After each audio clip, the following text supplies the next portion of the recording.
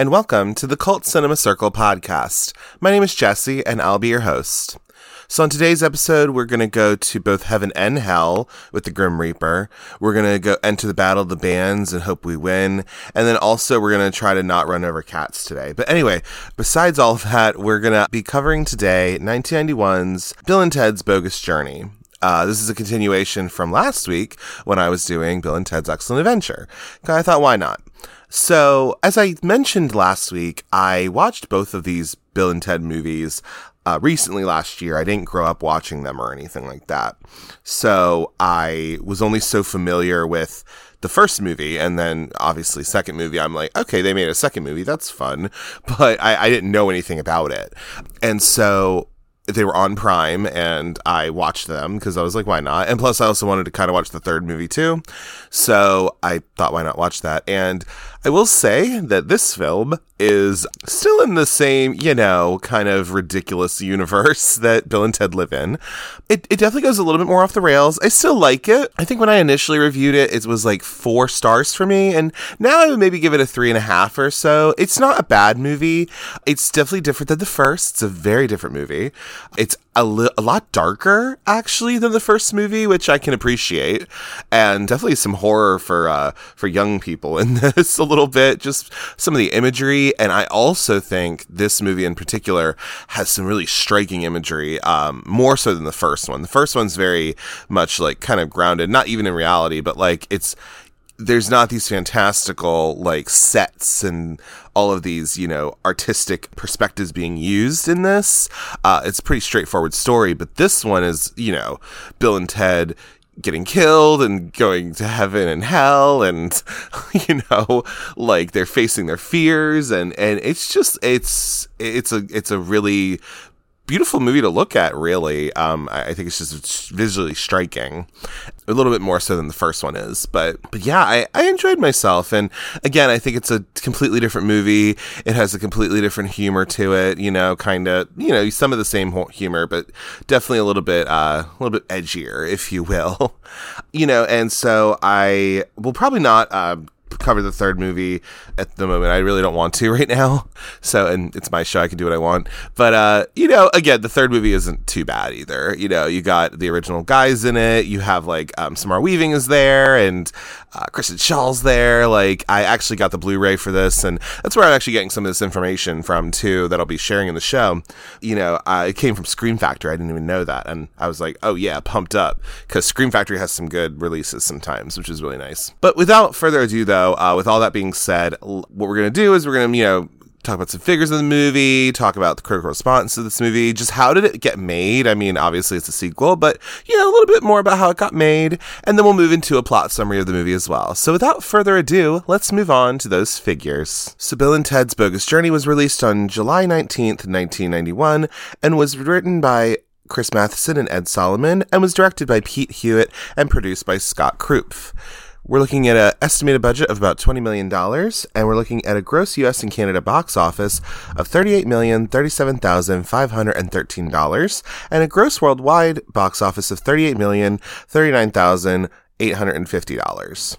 We're looking at a Rotten Tomatoes score of 56% on both the Tomato Meter and audience score.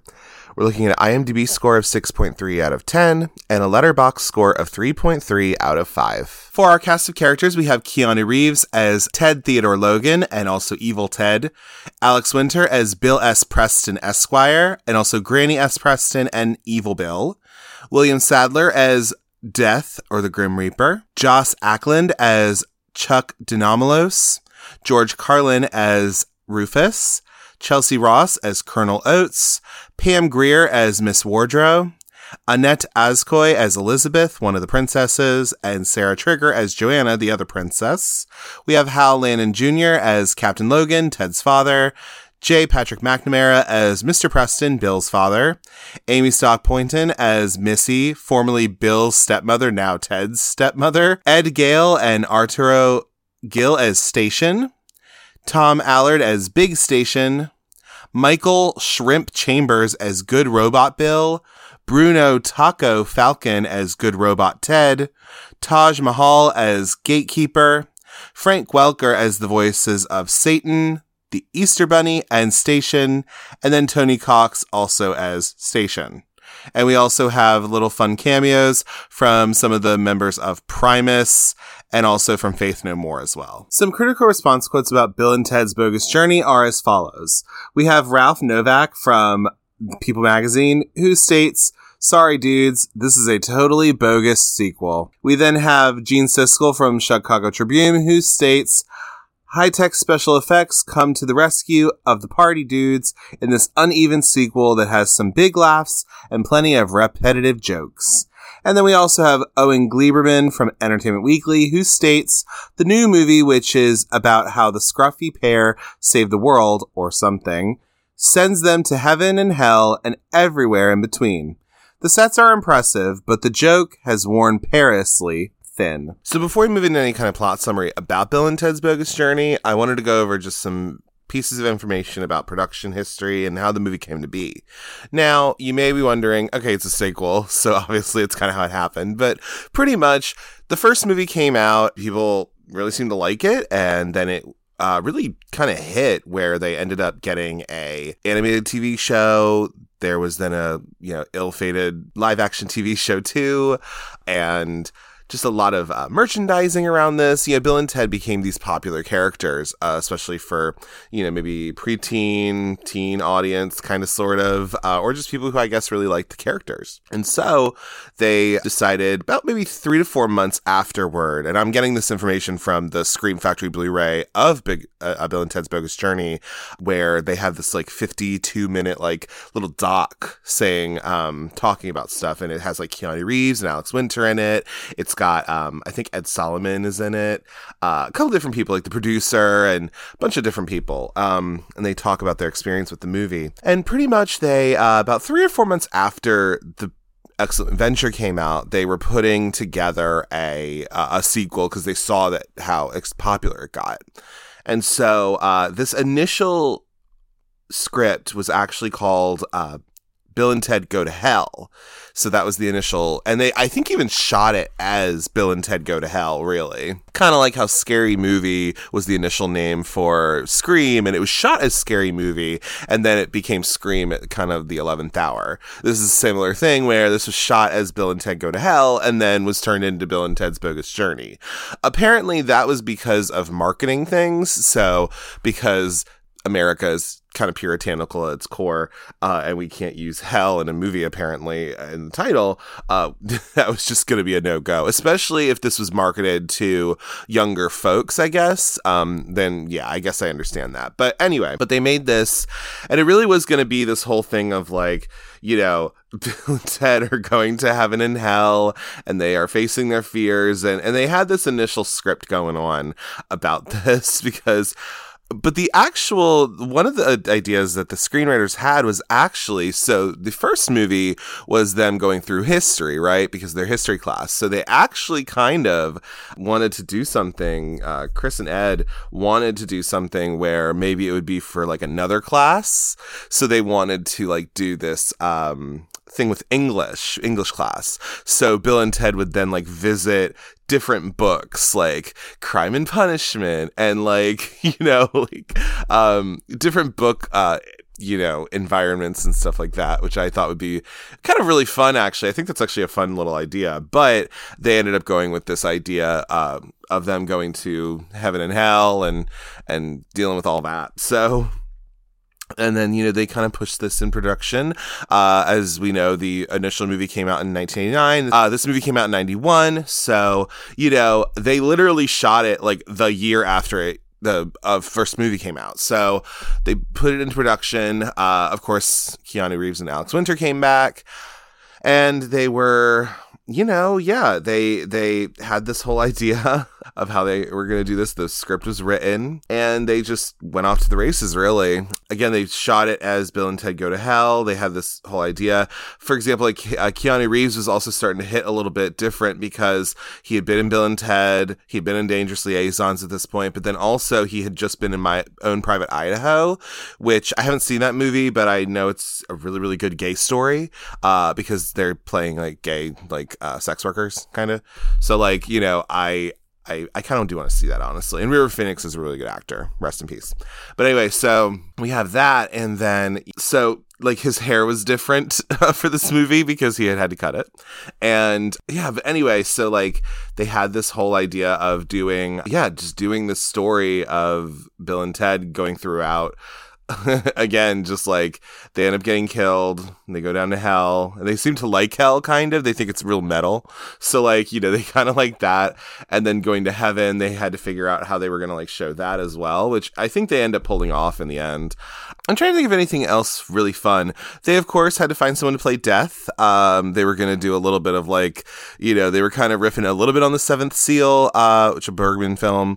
So I've never really seen it. I know there's the Death character in there, but they were looking for somebody, and they ended up coming across William Sadler, who at this point had played the villain in a couple different movies. I know him from being the janitor in Disturbing Behavior, and we'll do a Disturbing Behavior episode one day. It's going to happen. But yeah, William Sadler to me is that guy. And he's a good actor. He's great as Death as well. He's a really, really good character in this. It's weird because he's like this scary presence, right? Because he is the Grim Reaper, but like also he's like super funny, and I just think that's really cool that he can balance both of those. But yeah, I mean, really, when it comes down to it, there's nothing too much about the movie, like in terms of production stuff. The big thing would be like, for example, like Josh Ackland, who plays Denomalos in this movie, which is Ed Solomon spelled backwards. He came on set, and he's a great villain. It begins the movie, he's the villain throughout pretty much. According to Alex Winter and Keanu Reeves, like they oh my god, like Joss hated them apparently. I don't know if he like despised the movie necessarily, but I think he just thought they were like annoying apparently. Which I think is kind of fun. Again, like, you never know. Plus, also, he's like this older guy now. In the movie, he was older, and then now he's no longer with us. But, like, these guys are just like their mid-20s at this point, and they're probably, they don't even think anything. But they loved him, though. That's the thing. They kind of got the vibe that maybe he didn't like them very much, but what was crazy is that they really liked him. They really were a fan of his work, and were like, hey, dude, like, you're really cool. It's just, yeah, so silly. Of course, we also have to have our obligatory writer cameos. So Chris and Ed are in this movie. They are in the seance. And then also they are also watching TV near the end with the Battle of the Bands with the people from the seance.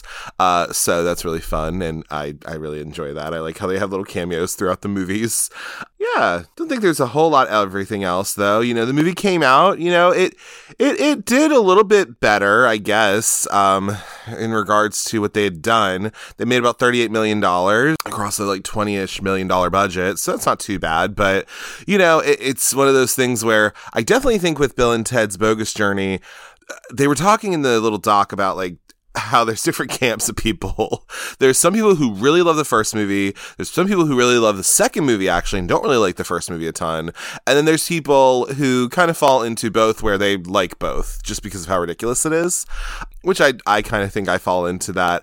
I do like both of these films. I think I might like Excellent Adventure a little bit more, but just a little bit more, because this one really just goes off the rails more so. But even with that, though, like, I still think, like, again, like I was saying earlier, I think this one is a very visually striking. It has a weird sense of style to it.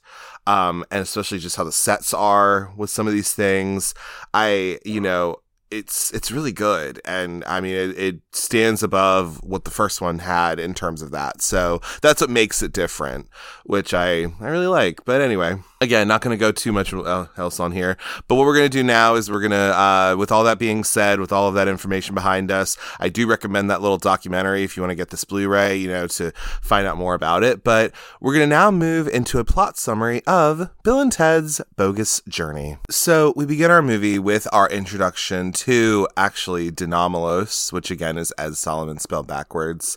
This character is played by Joss Ackland, and he is our main villain of the story. So he is addressing his like army of people from the future, and he's pretty much talking about how he's going to destroy Bill and Ted because, as we know, in this future, Bill and Ted are kind of like the ones who have made this perfect utopian society that these folks are living in. And so, yeah, they're going to put an end to that shit. So then we have our intro to Bill and Ted University, where apparently they have a college named after them in the future. And it literally looks like, I love the sets and the costume design of this movie. It's giving you very weird Xenon Girl of the 21st Century type shit, which I really like. And so you have like their statue with Bill and Ted, and then they have their be excellent to each other and party on dudes. Like little statue. It's like really silly. I have in my notes that these fucking outfits are goddamn iconic, and they really are. I think this is what sets this movie apart from the first one, and even the third one, is that this one is like so looped and warped that I'm just like, oh my god, I don't know what they were doing, but like I'm here for it. Do you know what I mean? And then we have our classroom scene where everyone is in their like iconic outfits and they're all, you know, going to class at Bill and Ted University. And so we have our intro to Rufus, played by George Carlin, who is like a professor at this college, apparently. He's brought back in the good old phone booth, which is the only thing that stays the same from the first movie, I guess. He's brought back like Thomas Edison to the class. He's brought back Bach, Johann Sebastian Bach. And also the guy from Faith No More. The guy who apparently, James, I think his name is. The guy who's no longer in the band, actually. And then also somebody named Risha Pashil, I believe. And this is like obviously a fake character from like the future, like in the past of the future, that they bring back, and apparently they're famous or whatever. But they bring them back into class and whatever, and Rufus is talking. But then Denomalos and his army, his gang, like come in and break in, right? And they break into the classroom and they're storming that shit, okay? And then we see that Denomalos and Rufus know each other, and so they have their little exchange here and there, and pretty much they are then introduced to, from Denomalos, we're introduced to evil Bill and Ted, which we see that are pretty much literally Bill and Ted. It's just that they're robots, and they're actually just more mean and you know, than the regular Bill and Ted.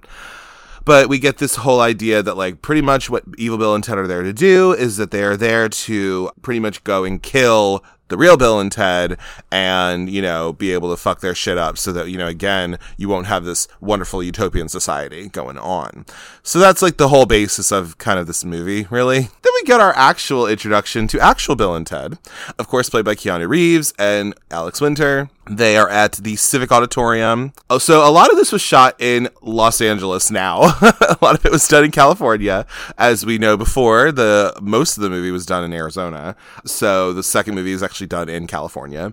And so they're at the Civic Auditorium. They're getting ready for this battle of the bands they're going to be doing because Wild Stallions is still going strong. And then we get our introduction to Miss Wardrow. Okay. And she's like the booker for this battle of the bands, I guess. And she's like real punk rock. She's like real rock chick. And it's fucking Pam Grier. Okay. Now listen, we got to give Pam Grier a minute because we love Pam Grier, okay? Like, we just like her. She was in Bones, bitch. Ooh, Bones.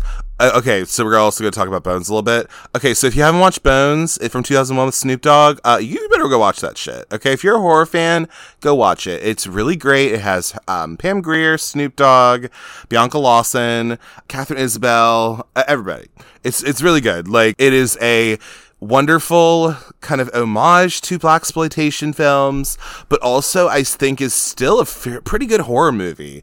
I think it was horribly mismarketed, and I think Ernest Dickerson is not happy about that, who directed it. The guy from Demon Knight, you know? Yeah, go watch Bones. It's fucking great. And Pam Grier's there. She's awesome. And then, of course, she's in Jawbreaker as Detective Vera Cruz.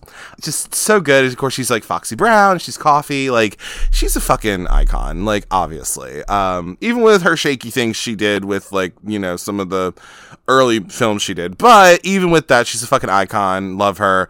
there was my Pam Grier moment, because she deserves it, and she's in this movie, which is really fun, because I think in this movie especially, the director, Pete Hewitt and stuff, you know, they were really able to get a lot more people, as opposed to the first one, to really get to be a part of this. But, you know, but pretty much Miss Wardrobe is being all like, you know, yeah, you guys stink though. Like, you know, do you think I'd book you? You know, like, what the hell? And they're like, yeah, I know we suck, but like, you know, we're gonna get better, and like, well, let's do this, blah, blah, blah, whatever. So I'm like, all right, cool, fine, great. So then we go to a party, I guess at Bill and Ted's house, or at least where they live. I think they actually live in an apartment, but this is like their apartment, like building, I guess, which like looks really nice. It's in West Hollywood, apparently.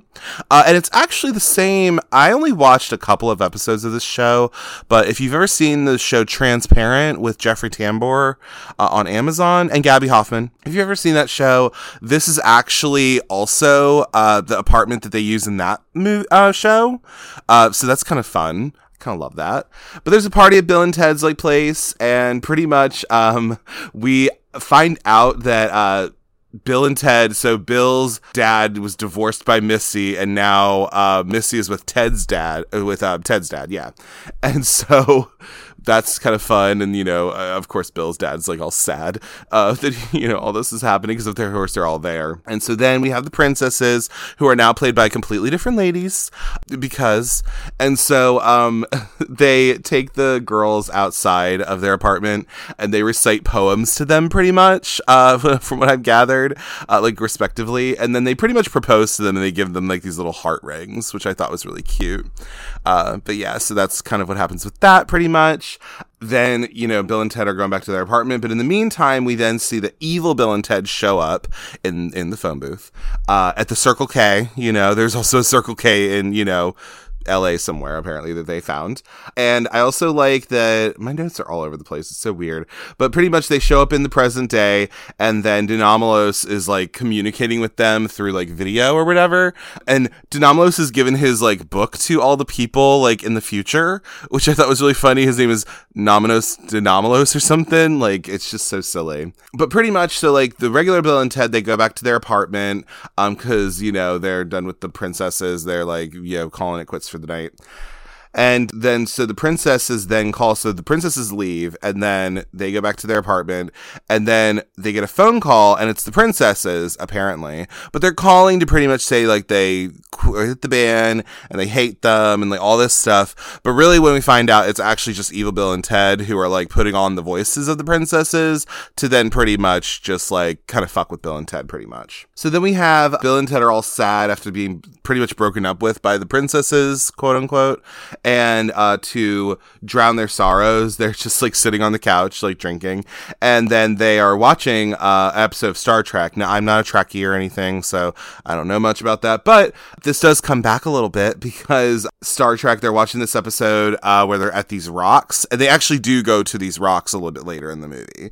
So then evil Bill and Ted, they come to visit, because if you remember from the first movie, there was like future Bill and Ted that came back and saw present Bill and Ted, and so they don't think anything of it, that like apparently these Bill and Teds just come to visit them, which is really weird.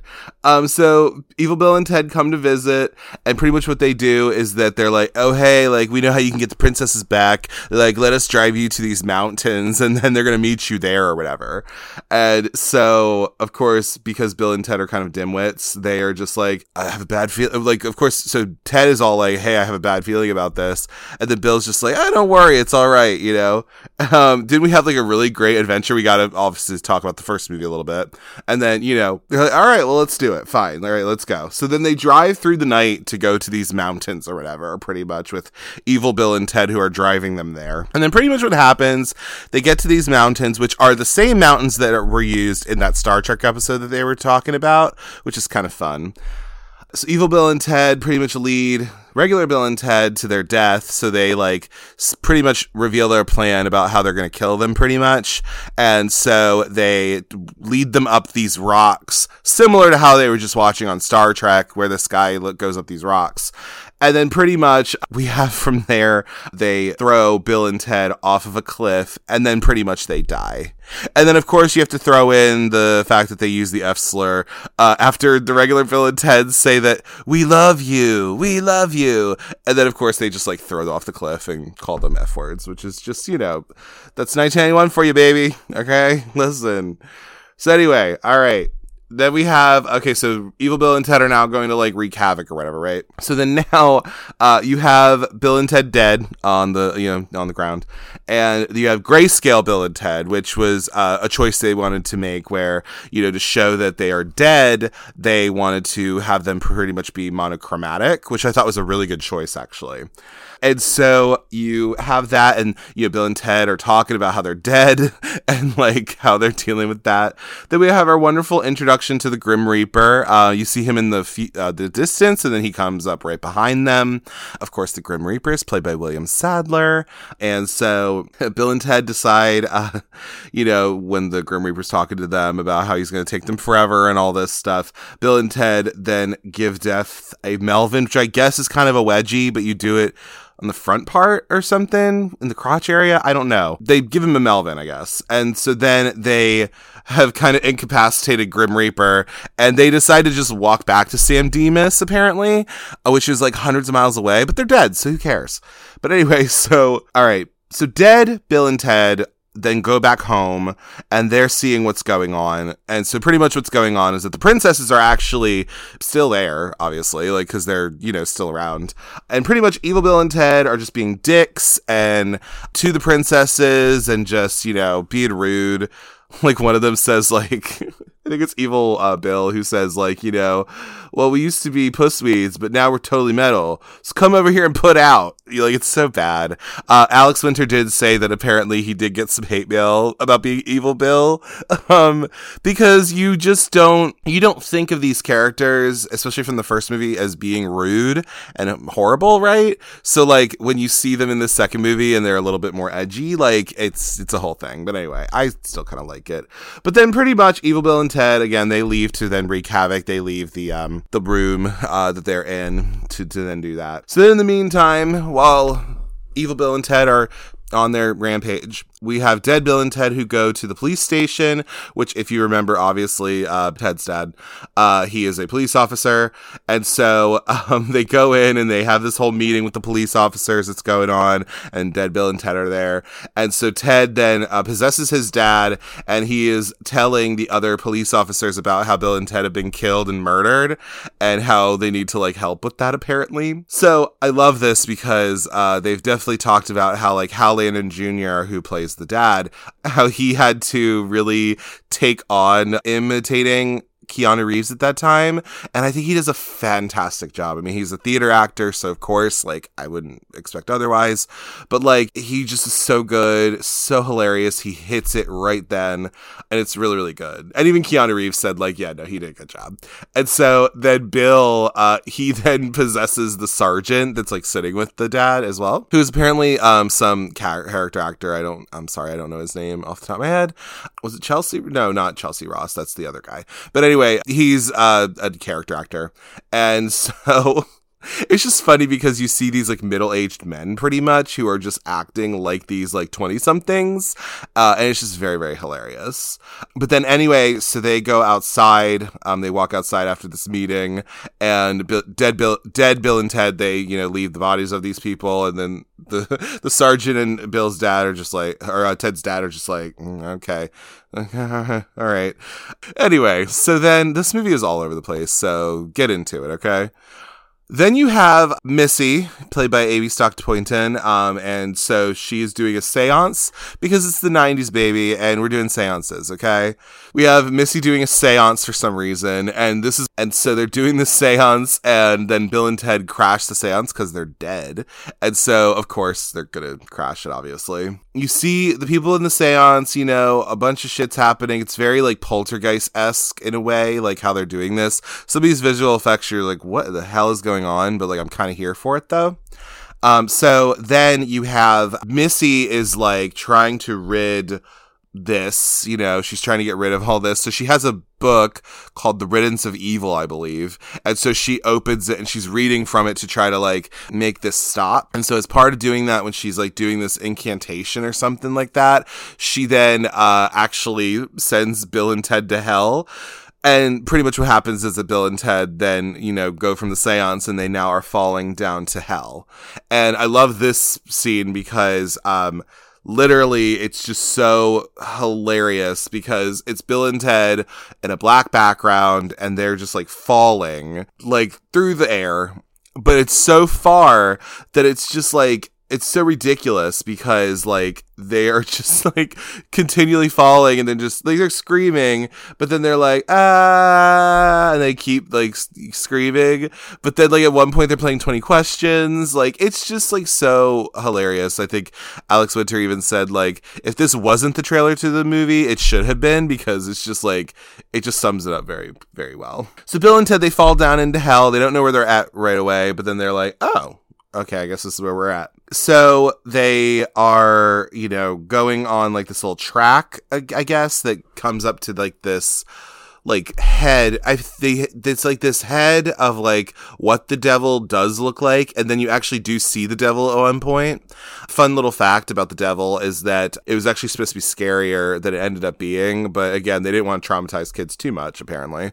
But all of these voices, the voice of Satan in this movie, but also of Station and of like the Easter Bunny, I believe, are all done by Frank Welker. And if you don't know who Frank Welker is, he is a voice actor. He was the main voice actor of Fred from Scooby-Doo, but he also is the voice of Scooby-Doo technically too. And then also he's literally just voiced everything. So any kind of dog noise, any kind of animal noise you can think of from like some cartoon is probably Frank Welker. Like he's literally amazing.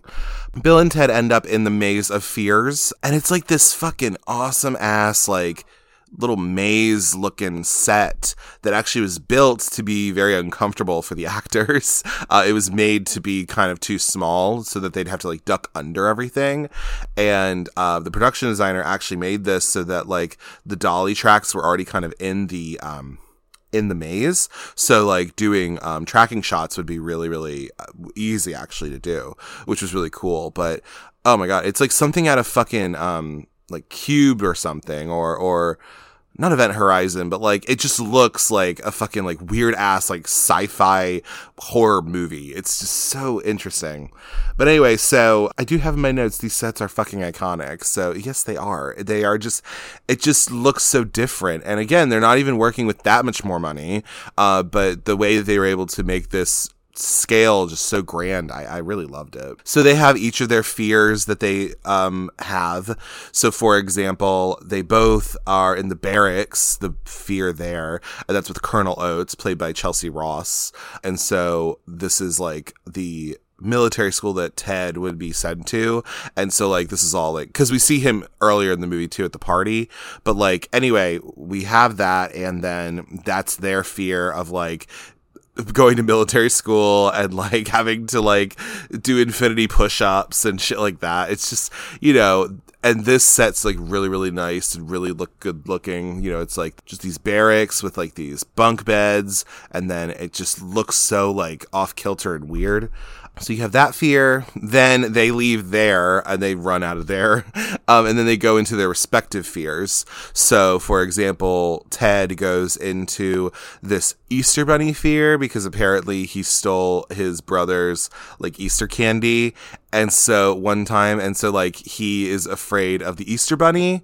And so the Easter Bunny in this movie again is voiced by Frank Welker, but then also was created by Kevin Yeager. He did all of the special effects and like creature design of this movie. So if you don't know who Kevin Yeager is, he is the guy who pretty much created Chucky, like literally the puppet, and he's still involved with them today, if I'm not mistaken. Like, or he's still pretty much, yeah, he's a horror movie like icon when it comes to this kind of stuff, because he's done so much within it. He's been on Nightmare on Elm Street. He's done so much. Like, you know, go look up Kevin Yeager. He's a fucking, you know, sick ass dude. So you have the Easter Bunny fear, and that's Ted's fear. You see the little Ted played by like a kid actor, which is like really fun. And then you have the grandma fear. So then you have little Bill. Anyway, so like, you know, you have the little Bill, and so he goes and he's afraid of his grandmother because she's just fucking creepy looking. It's scary. And so this Granny Preston is played by Alex Winter under a whole lot of makeup. Per his request, he totally wanted to do this. He made a movie called Freaked in '93, which is very much about, it's very based in makeup design and creature design and stuff. So this was just like a precursor to that a little bit, because he really enjoyed this. And he does a great job. This movie is fucking freaky. This is a PG movie, everybody. Like, what the fuck? Like, this is insane. But anyway, so again, you have those respective fears that they deal with, and so they're just like, oh my god, I gotta like leave. So they end up leaving their respective fears, and they're running away, but then they're like they're cornered by their fears. So like, you have Colonel Oates running down one hall, you have the Easter Bunny hopping, of course, down one hall, and then you have Granny like running down one hall, right? And so they come to this point of like, oh my god, like we're about to be, you know, we're about to be like terrorized by our fears. But then they decide, they're like, all right, you know what? We're going to have to, you know, give to the Grim Reaper. We're going to have to, you know, play his reindeer games pretty much at this point.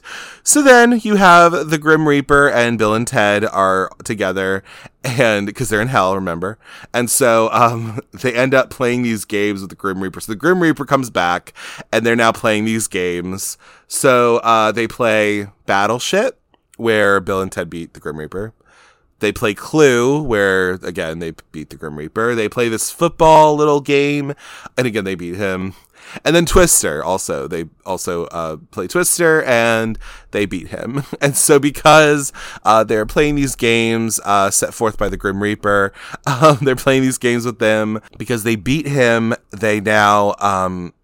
he now has to do what they say, and he now has to help them, you know, try to get back to life. And so then pretty much what happens after these games, and this is like the most known part of this movie, I think, as well, is these games that they play, which I just think is really funny and silly.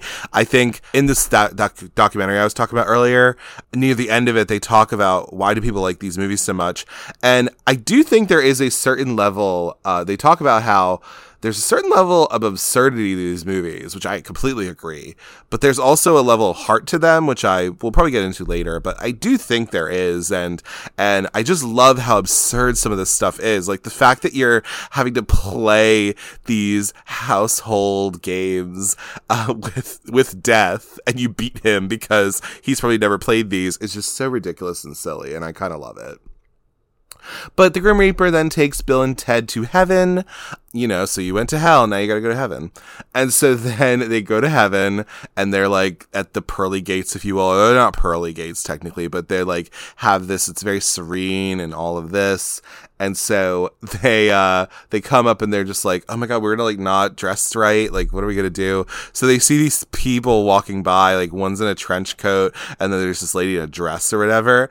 And so then like they end up like going off screen, and then they lure these three people that you see walking over to them, and then they're just like, you hear these sound effects where they just like punch them and like mug them, and they jack their clothes pretty much. So you see Bill in this like trench coat, Ted is in this like other get up, and then of course you have the one and only Grim Reaper, and he's in a dress, and it looks really cute. I like it. It's a fashion moment. But anyway, so they then walk into they walk into heaven pretty much. Well, before they get into heaven, really, they are stopped by the gatekeeper of heaven, played by Taj Mahal, who is a jazz guy who's no longer with us, but he plays that. That's a big deal. They talk about like the gatekeeper asks them like, what is the meaning of life? The gang is then let into heaven, and so we see that when they're put into heaven, they are let in there. They then talk to God, I guess, which we don't actually ever see, like, the manifestation of God. We just see them, like, talking up to the sky, and they're just talking, and then they end up getting this, like, Glinda ass like like pink like sphere that comes down, and it turns into like this clear thing that Bill picks up that they use to like go somewhere. I don't even know. Again, this movie after a while doesn't make a whole lot of sense. It kind of goes off the rails a little bit, but anyway, we're here for the ride. Okay, so then we're back on Earth, and Evil Bill and Ted are causing destruction. They're like, you know, fucking they're just like fucking up like the apartment, and they're like just fucking everything up. But don't forget about Denomalos. We can't forget that Joss Ackland is in this movie. And so he then comes in on video and is like, you know, hey, what the fuck are you guys doing? Like, you need to fucking do some shit.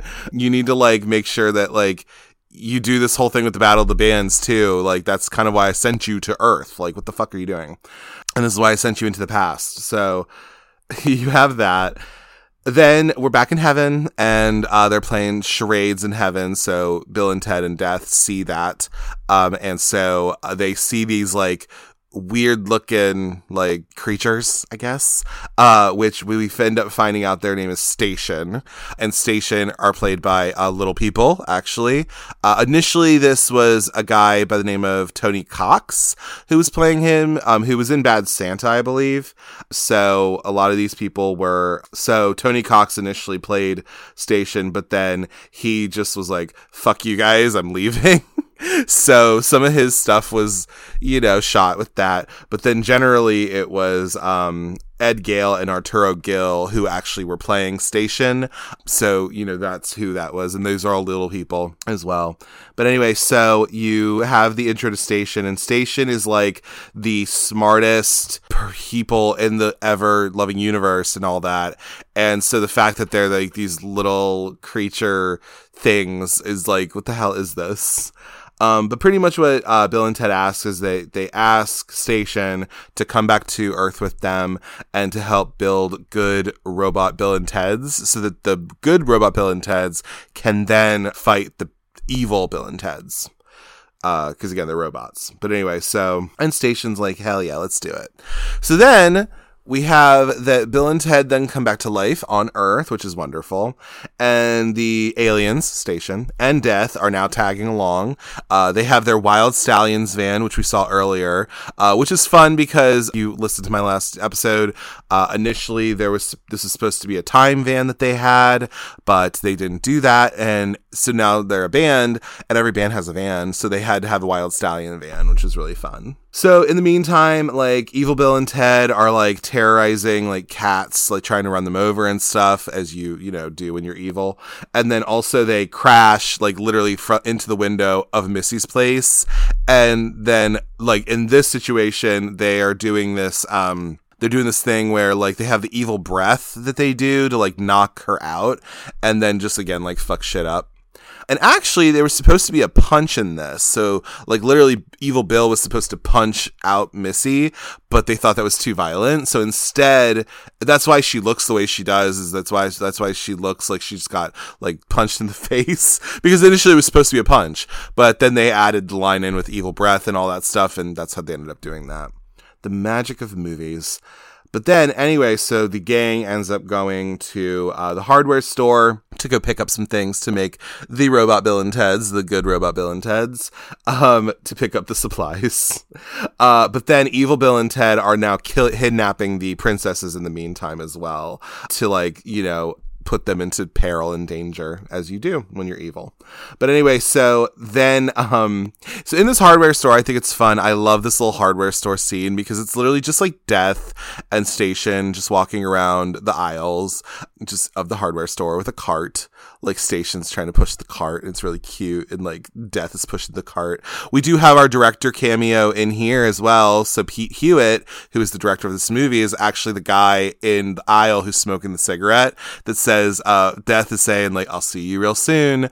And literally that's Pete Hewitt, the director of this movie, which is like really fun. He was brought on because Scott Krupp, the producer, I think had seen one of his short films and like how fucking stylized it was. was, and they were like, oh my god, we need this guy. So that's why they ended up getting him. But then, so the little stations become one big station, because they decide, like, once they have all their fucking supplies, they're, gonna become big station, which was actually played by another actor, who is literally a tall ass actor, apparently, which is, like, really fun. And so, anyway, so Big Station goes into the van, and then Bill and Ted and Death are in the van too and everything. So Big Station is now beginning to make the good robot Bill and Ted's in the back of the van. And then while they're doing that, Death is also, like, creating the wigs and, like, helping a little bit too, of course, as they would. And so anyway, in the meantime, while the Big Station is making the good robot Bill and Ted's, we now have the beginning of the Battle of the Bands. So we have that going on. I think I mentioned it earlier, but if I didn't, this was all done in California, and this was actually this Battle of the Bands stuff was actually done at Magic Mountain, Six Flags Magic Mountain, if I'm not mistaken. So that's kind of fun. But the thing about it is that because they shot all of this in California, it was fucking hot as shit. So, like, literally, that was one of the things they came up across, was, like, especially with this, doing this Battle of the Band stuff, like, it was just fucking hot. And then also with William Sadler playing Death, it was so hot for him, because you have to imagine he's in makeup, and then also he has this, like, heavy ass, like, robe he's wearing, and oh my god, like, he apparently just was sweating so bad through this whole movie, and he never complained, which is amazing. And that just goes to show of an actor he is, I mean, yeah, because I'd be complaining all day. But anyway, so we're at there. The gang then arrive at the Civic Center. Now, here's the thing too. With this movie, there was supposed to be a different ending to this movie. So this was initially supposed to have, like, a kind of showdown between Bill and Ted and Death, and then also the Fears we saw before. So Colonel Oates, Granny, and the Easter Bunny were all supposed to, like, kind of have this, like, Mad Max seeming, like, fucking ending and shit. But then that ended up just not happening. But they shot some of it, though. That's the thing. They did shoot some of this. At some point, I think Keanu Reeves even said, like, at one point, like, it just became Bill and Ted's omitted adventure, like omitted journey pretty much, because literally they would sometimes get script, because of course you have, like, the locked in script that you're actually going to do, but then, like, you would just get these scripts that would just have, like, these pages, like, omitted, and because it's omitted, they're not going to do it. So it just ended up becoming, like, Bill and Ted's, like, omitted journey, because yeah, it just got completely changed up. Don't really know why it got changed up. I don't know if it was a budget thing or anything like that, but they just didn't end up going with it, they just didn't. So but they arrive at the Civic Center, and so we see that they're ready with good robot Bill and Ted. With that, these actual good robots are played by dancers. You have Michael Shrimp Chambers as good robot Bill, and then Bruno Taco Falcon as good robot Ted. And Shrimp is actually the guy who is in the movie Breakin' and Breakin' 2 Electric Boogaloo. So both of these people are, like, break dancers pretty much. And so it's just so cool that they were able to do that with this, and I just think that's really awesome.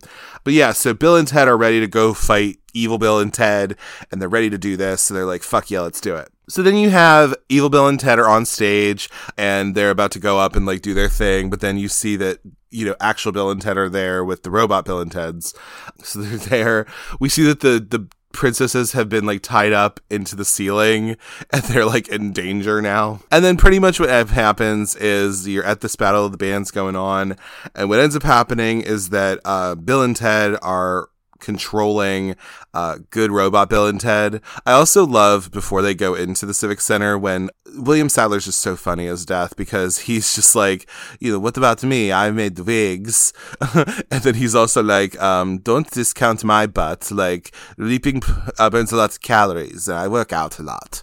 It's just like the way that William Sadler does this Death character is so funny. The weird Czechoslovakian, like, fucking, like, accent he has that he does, it just sets it apart and makes it so funny, and I think that's what really works it. But yeah, pretty much what happens to close out this movie, again, it's like kind of a clipped ending, but, like, good robot Bill and Ted pretty much knock evil Bill and Ted's blocks off. That's a reference to Killer Clowns from Outer Space, but they pretty much just, like, punch their heads off, and then that's how you beat the evil robots, apparently. So, of course, we can't forget that Denomalos is in this movie because we really only see him like throughout. Honestly, we don't see him very much. But anyway, he comes back in his, fucking phone booth. And so he comes back and he's broadcasting to the whole world, okay? He's broadcasting the demise of Bill and Ted throughout the whole world.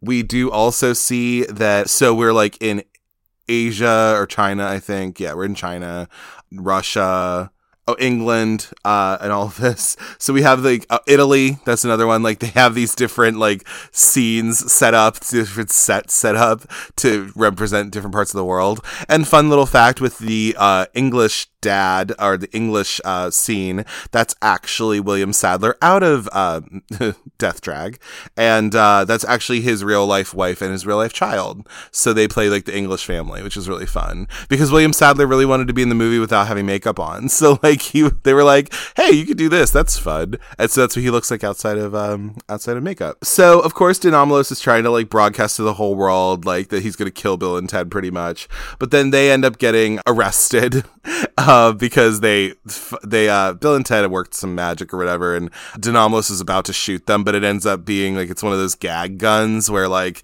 it's just like a little like flag that says Wild Stallions that comes out of it, just like so silly. And so yeah, Denomalos gets arrested by the police, I guess, question mark, whatever, who knows. And then we're getting to near the end of the movie. So now we're like, Miss Wardrow is there because we can't forget Pam Grier's in this movie. And so then she comes up and, she's like, oh, hey, guys. And then we end up finding out that Miss Wardrow has actually been Rufus this whole time. Because, again, George Carlin collected that check. He didn't have to really be in the movie a whole lot. He was in it for like 5 minutes, which is like honestly the goal. But anyway, so then they're about to go up for the Battle of the Bands. And then Ted's all like, what are we supposed to do, dude? Like, we're not even good. And then Bill's like, well, maybe we should get good, Bill. Maybe we should get good, Ted. And so then what ends up happening is because they have the time travel capabilities, Bill and Ted then come back from the future with like their little babies strapped to their backs and like all that. So they did like a 16-month intensive on guitar or whatever. And so, yeah, they're playing at the Battle of the Bands, and they're like shredding on their guitars and stuff. And then we have this ending song, to the movie, and they're dancing. Everyone's dancing all around the world. It gives me very Spice World vibes where, they have their little concert at the end and like you see the whole world kind of like, dancing along with them and everything. Oh, don't worry. We'll do Spice World one of these days. It's going to happen. That's going to be a shit show. But anyway, so, yeah, and then pretty much that's the end of the movie. Then you have the ending sequence where it's literally these like fake newspaper articles about what's gone on. So like, Bill and Ted and Death got together as a band, but then they broke off for one another. And then you find out that Missy actually ended up marrying Denomalos, apparently, and all of this. And you just have these, like, weird, like, endings. Apparently, I think Bill and Ted then end up going to Mars somehow and, like, being there and, like, having their show there. So, yeah. And then that is the end of Bill and Ted's Bogus Journey. So in regards to Bill and Ted's Bogus Journey, I have to say, I mean, I was saying it earlier, obviously, and I'm just gushing about these movies, but I really do enjoy both of these films. I think they're really just super fun, and this one in particular, I think it does have a certain visual style to it that makes it set itself apart, as opposed to the first movie of it. I think it's a little bit edgier, which I'm not opposed to, I'm totally fine with that. So like, I think, yeah, it's a little bit of a different story, and you could just tell a lot of people in this are having so much fun with it, and I think that's the huge thing about these movies is that they're supposed to be that way. They're supposed to be fun. They're supposed to be enjoyable. There's this nice little message in them of, be excellent to one another and party on and all this and just kind of these like basic things. But I don't know. It's still just something that's super fun and super cool, So I definitely would always recommend these. I'm probably not going to cover the Face the Music movie, unless people want me to. I do have all of them on Blu-ray now, so that's nice. But yeah, I do think like, you know, with that film even, like, I do like how, you know, they homage, like, George Carlin's character by having, spoiler kind of, but, like, Kristen Schall's in the movie, and she plays the daughter of Rufus, which is kind of nice, and, you know, yeah, just, like, they brought, like, Hal Landon Jr. back, and they brought, like Amy Stop-Pointon's in the movie, and you know it is a fun movie. It's in the sphere of the Bill and Ted universe, so I just think that's super fun, and it's cool to see Alex Winter and Keanu Reeves like older, and they have daughters and, you know, or kids, I guess, really.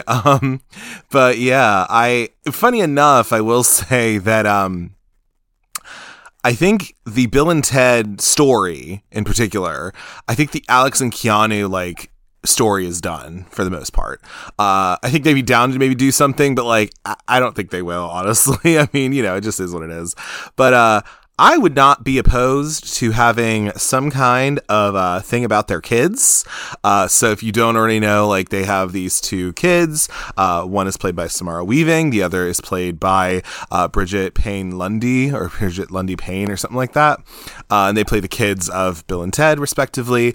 And they are so fun in that movie. I mean, I love Samara Weaving so much anyway, but Bridget's also great in this. They are non-binary, so, you know, I think that's like really fun and cool, and I think they have a really good chemistry as well. So, I mean, you know, I don't know. I would be down for something like that. You know, and why not? But for Bogus Journey, you can watch this. It's streamable. It's not really streaming like on a particular like place, but you can rent it if you want. I would say if you're at all interested in this series, get the Scream Factory Blu-ray. The first movie on it, the first movie doesn't really have a whole lot of like special features, but the second one actually has a bunch, which is really cool, and I haven't seen the third one on there. I'm sure they'll have like little itty bitty special features on it, but yeah, definitely maybe get that. It was actually pretty reasonably priced for 3 movies, which was nice. And yeah, I would definitely recommend this one and the first movie and even the third movie. Like, I think these are just feel-good movies that are, you know, it's a cornerstone in the buddy comedy genre, if you will, and it's one of those ones that's very memorable. And I personally think if you're into that kind of comedy and you're into that kind of like absurdity but still having a heart, I would definitely recommend these for sure. As always, if you'd like to get in touch with me, you can do so at cultcinemacircle@gmail.com. If you'd like to give any movie recommendations, give feedback on the show, or if you just want to say, hey, I'm open to all of it. You can also follow the show on Instagram at Cult Cinema Circle and on Twitter at Cult Cinecircle. On those platforms, I tend to announce the episodes I'm going to be covering and just generally interact with people on there. You can also follow me on Letterboxd at Jesse, Jesse, Kremp, Kremp, all one word. On there, I log the movies that I watch, I write stupid little reviews about them, and just general foolishness over there. Be sure to rate, comment, and subscribe to the Cult Cinema Circle podcast on your podcatcher of choice, whether that be Apple Podcasts, Google Podcasts, or wherever you get your podcasts. I'm pretty much out there all over the place. Be sure to leave 5 stars and a 1 to 2 sentence review about the show so that we can grow the audience more and just spread the love all around. Be sure to tune in next week to the Cult Cinema Circle podcast, where I'll be covering 1997's Perfect Blue. A retired pop singer turned actress's sense of reality is shaken when she is stalked by an obsessed fan and seemingly a ghost of her past. As always, thank you for taking the time to listen to the Cult Cinema Circle podcast. And remember, don't be like Evil Bill and Ted and try to mow down your friendly neighborhood cats. That just makes you a fucking dickweed. Take care. Bye.